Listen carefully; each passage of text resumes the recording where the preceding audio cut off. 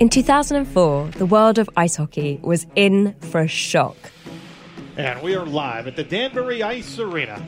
A sleepy city in Connecticut called Danbury was getting its first ever professional hockey team. And the president was this guy. Hey, how you doing, pal? 17-year-old AJ Galante. But the real boss was AJ's dad, Jimmy, a big shot garbage hauler, loved and feared in Danbury. He was intense. He could tell you about the weather, and it looks like he's staring into your soul. And when Jimmy bought his son a hockey team, the world was watching. It was a tabloid story that you're going to read no matter what.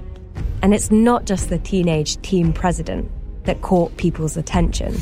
He wanted to break every bone in his body. Bone popped out, blood spurted all over the place. Throwing him like a rag doll. It was the violence. It was a very ugly night. Head hitting the ice, shoulder hitting the ice. Doing bananas here at the Danbury Ice Arena. They can't restrain him right now.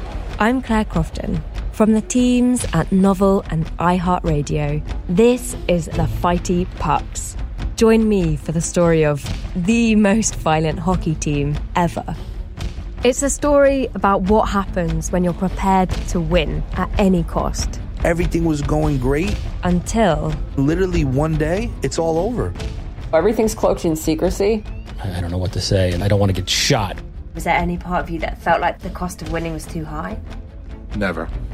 That was guerrilla warfare at its highest. There's the FBI side, there's my side, and somewhere in the middle's the truth.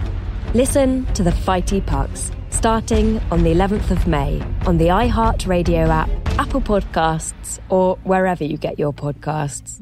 I couldn't believe this. Believe it. It's the end of the world. Believe it.